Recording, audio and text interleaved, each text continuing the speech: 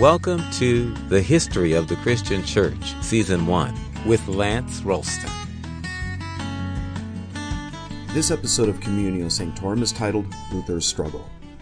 As we saw last time, Luther's situation after appearing before Emperor Charles V at the Diet of Worms didn't look hopeful. The majority of officials there decided to apply the papal bull excommunicating Luther and removing his protection. Some of the nobles knew that they could incur the Pope's favor by taking matters into their own hands and assassinating the troublesome priest. But the German Prince Frederick the Wise, one of the emperor's most important supporters, arranged to, air quotes, kidnap Luther on his way back to Wittenberg. He secreted Luther away to his castle at Wartburg under an assumed identity. Now in hiding, Luther used the time to translate the New Testament from Greek into a superbly simple German Bible. He finished it in the fall of 1522 and followed it up with an Old Testament translation from the Hebrew. This took longer and wasn't finished until 1534. The completed Bible proved to be no less a force in the German-speaking world than the King James Version was later to be in the English sphere, and it's considered one of Luther's most valuable contributions. The revolt against Rome sparked by Luther's list, tacked to the castle church door at Wittenberg, began to spread. In town after town, priests and town councils removed statues from churches and abandoned the Mass. More priests and monks stepped forward, adding their voice to the call for reform, many of them more radical than Luther had been. More importantly, an increasing number of civil officials decided to back Luther in defiance of the emperor and the pope. By 1522, it was clear to Luther that he could safely return to Wittenberg and put into practice the reforms that he was convinced the church needed to install. What he did there became the model for a good part of Germany. He abolished the office of bishop because he couldn't find it in the scriptures. Local churches needed pastors who were servants, not a religious royalty. During his time at the Wartburg, Luther gave much thought to the issue of celibacy. He wrote a tract called On Monastic Vows, where he expounded on the idea that a sequestered life wasn't really biblical. When he returned to Wittenberg, he dissolved the monasteries and ended clerical celibacy. The resources of the monasteries were used to relieve the poor, and marriages between former celibates became the order of the day. Erasmus noted that the tragedy of the break with Rome looked like it would finish as a comedy, with everyone married and living happily ever after. Luther himself took a wife in 1525, the former nun Catherine von Bora. The story goes that she was an eminently practical woman, but not all that attractive. When her fellow sisters got married, she was left single and approached Luther saying that it was his fault that she was now alone and without support. She suggested that it was his duty to remedy her situation. When he asked how he was supposed to do that, she replied that marrying her was his best option. And so he did. A new image of full-time ministry appeared in Western Christianity, the married pastor living like any other man with his own family. Luther later wrote, quote, "There is a lot to get used to in the first year of marriage. One wakes up in the morning and finds a pair of pigtails on the pillow which were not there before," unquote. By all accounts, while Martin and Catherine's marriage began as a purely pragmatic arrangement, the love between them grew into a rich joy. Luther was deeply affectionate towards his wife, who often was instrumental in keeping Luther's frequent dark moods from overwhelming him. They had 6 children. Martin and Catherine lived in what had been the Augustinian convent. Their house was nearly always full of guests who enjoyed sitting at their table. Some of the students that Luther had in for meals took down their conversation, now published in a work known as Table Talk. Luther understood that if reform was to take root and grow, it had to be fueled by the study of the Bible. Studying Scripture required the ability to read it and to reason logically. And so he placed a great emphasis on education and urged parents to send their children to school. To assist in the education of youth, he composed a larger catechism in 1528, then a more popular small catechism a year later. In the small catechism, Luther gave a simple exposition of the Apostles' Creed, the Lord's Prayer, the 10 Commandments, and the 2 sacraments. He offered forms for confession, morning and evening prayers, and grace at meals. Keep in mind that Luther hadn't begun in 1517 with a fully developed theological position and a plan to reform the Roman Church or break away and start a separate religious franchise. That was nowhere on the horizon of his thinking in those days. When he tacked his list on Wittenberg's church door, it was simply a reflection of his desire that church officials begin examining both long-held traditions and more recent innovations by holding them up to the light of Scripture.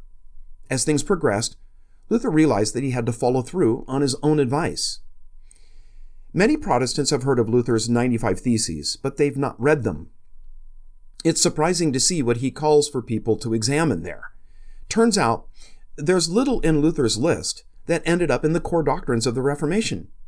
But once Luther embraced the principle of reviewing everything in the light of God's Word, a far more complete doctrinal picture began to take shape. He saw his way clear in the matter of justification by grace through faith. When he applied this to the issue of indulgences is when he popped up on Rome's radar.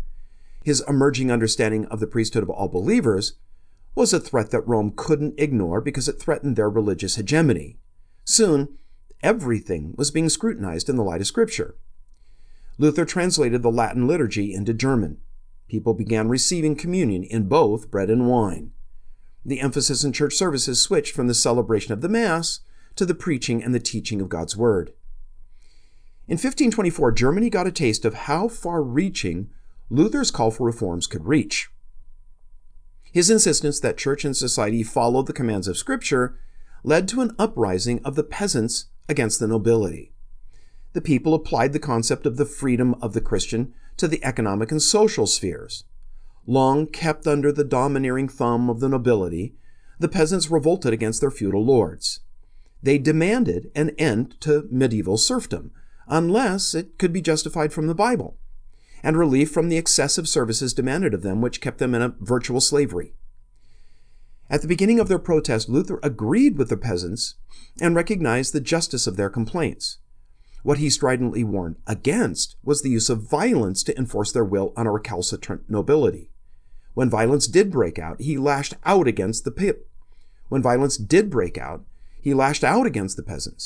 Since the printing press was now a major part of his work, he employed it again and wrote a pamphlet titled Against the Thievish and Murderous Hordes of Peasants. In it, Luther called on princes to, quote, knock down, strangle, stab, and think nothing so venomous, pernicious, or satanic as an insurgent, unquote. In 1525, the nobles crushed the revolt at the cost of some 100,000 lives. The survivors now called Luther a false prophet. Many of them returned to Catholicism or turned to more radical forms of the Reformation. Luther's conservative political and economic views devolved from his belief that the equality of all men before God applied to spiritual rather than secular matters.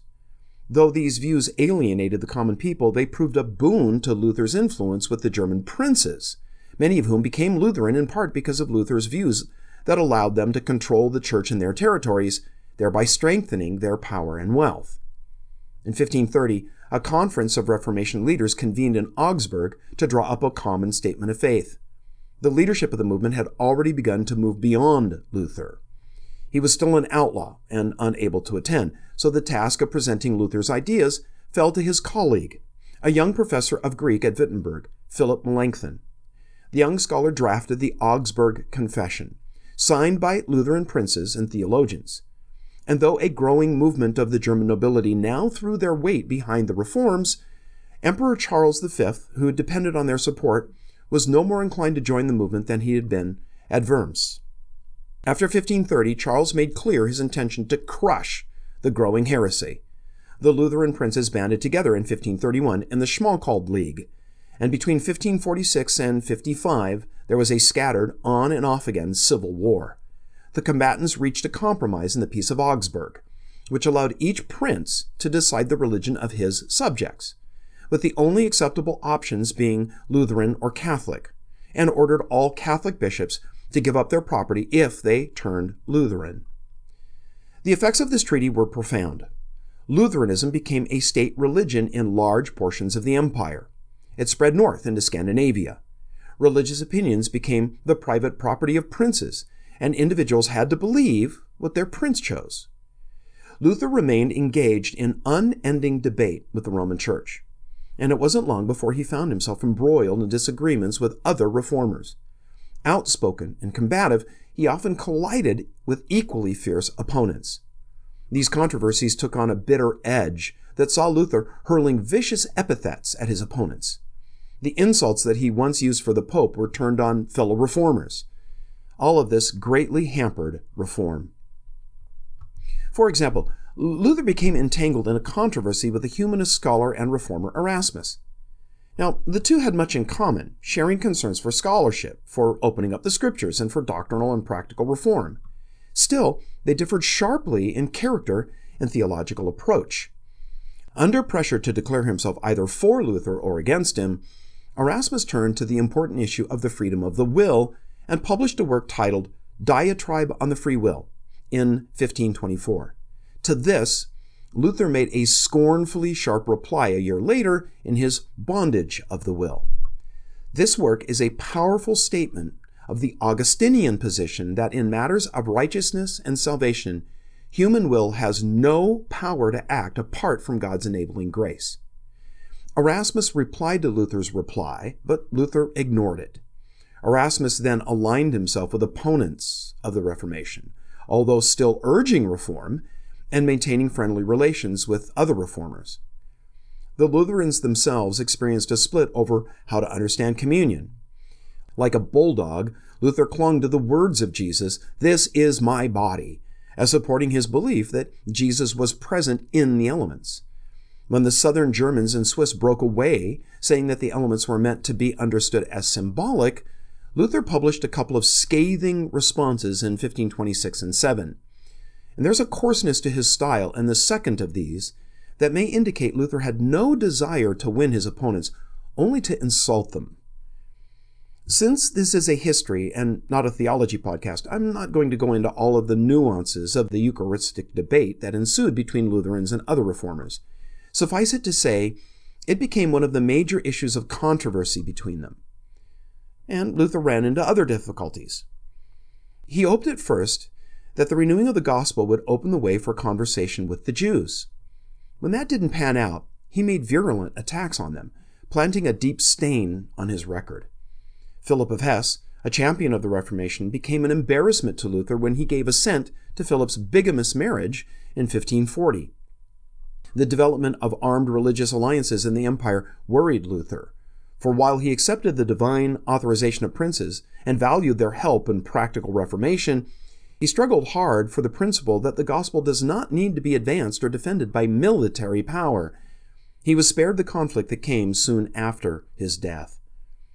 Even his sympathetic biographers have found it hard to justify some of Luther's actions in his declining years. By the time of his death in 1546, says biographer Roland Bainton, Luther was an, quote, irascible old man, petulant, peevish, unrestrained, and at times positively coarse, unquote. As chance would have it, his schedule brought him to Eisleben, the town of his birth, where he died on February 18th of 1546. Fortunately, the personal defects of an aging rebel don't in any way detract from the greatness of Luther's achievements, which transformed not only Christianity, but Western civilization. He took 4 basic concerns and offered vital new answers. To the question, how is a person saved? Luther replied, not by works, but by faith alone. To the question, where does religious authority lie? He answered, not in the visible institution called the Roman Church, but in the Word of God found in the Bible. To the question, what is the Church? He responded, the whole community of Christian believers, since all are priests before God. And the last, to the question, what is the center of the Christian life? He replied, serving God in any useful calling, whether ordained or not. Thanks for joining us at Communio Sanctorum. We really appreciate your listening and subscribing. Listeners are invited to like the Communio Sanctorum Facebook page and to write a review in the iTunes store. For both Facebook and iTunes, search for History of the Christian Church. Looking forward to joining you next time.